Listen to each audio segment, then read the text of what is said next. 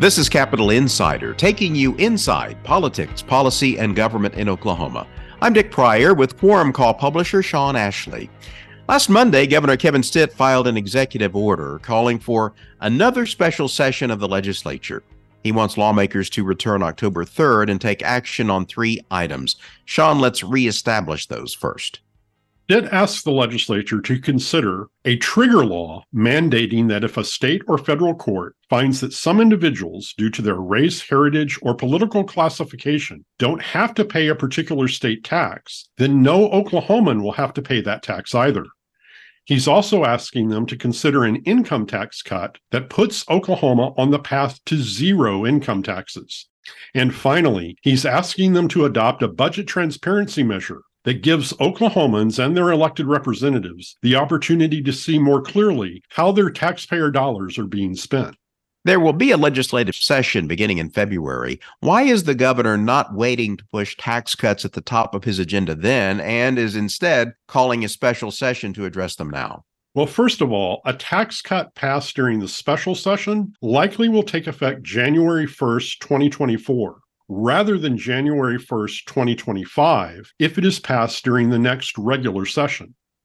And if that is the case, it could reduce the fiscal year 2025 revenue estimate that will be considered first in December and finalized in February, and subsequently the FY 2025 budget that lawmakers will write during the 2024 legislative session. In other words, it could reduce state spending. And finally, Stitt has called for income tax reductions since he first took office in 2019, but he signed only 1 income tax cut. That came in 2021. After lawmakers failed to pass an income tax cut during the 2022 session, he called them back into special session for just that purpose. But he was unsuccessful when the House passed a series of bills that the Senate ultimately did not take up. As far as legislative transparency, these kinds of open government concepts have been suggested before, but rarely, if ever, go anywhere. Is there sentiment in the legislature to do what the governor wants? Well, it really depends on who you talk to. Republican budget writers who are in the majority will tell you that the current process is transparent. It begins with the agencies filing their budget requests now, and those budget request hearings that subcommittees hold at the start of the legislative session. And then finally, of course, the consideration of the budget bills by the full legislature. Democrats, however, see it differently and have advocated for some of the same proposals Stitt outlined in his special session call. Even some rank-and-file Republicans, those not in the room when the budget negotiations take place, have complained about the budget process as well. And let's not forget, Stitt, a Republican, has complained about the process.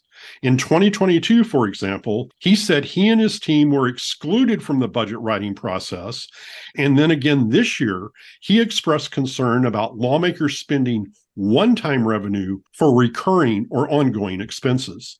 The third item on the special session call, the statutory tax exemption trigger, appears very transparent. It looks like another way to gain a public relations edge over Native American tribes in the state. Agree? Oh, yes. Stitt has been calling attention to what is known as the Strobel case for several months.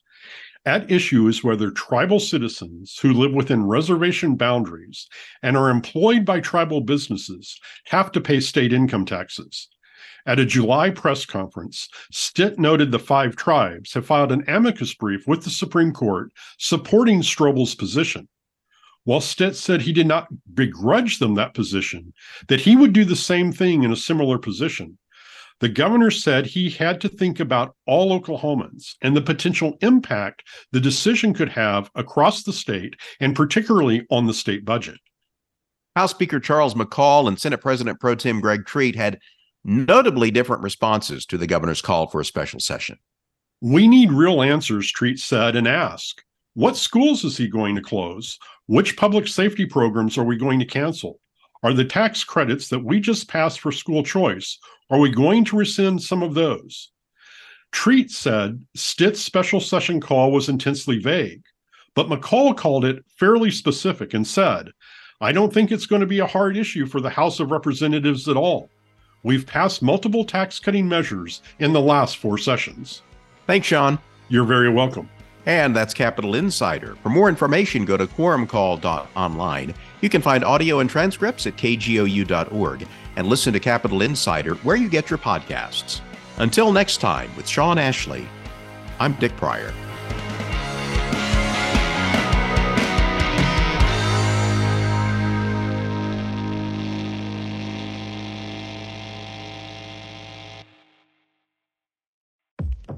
Black perspectives haven't always been centered in the telling of America's story. Now, we're taking center stage. Introducing NPR's Black Stories, Black Truths, a collection of Black-led stories from NPR's podcasts.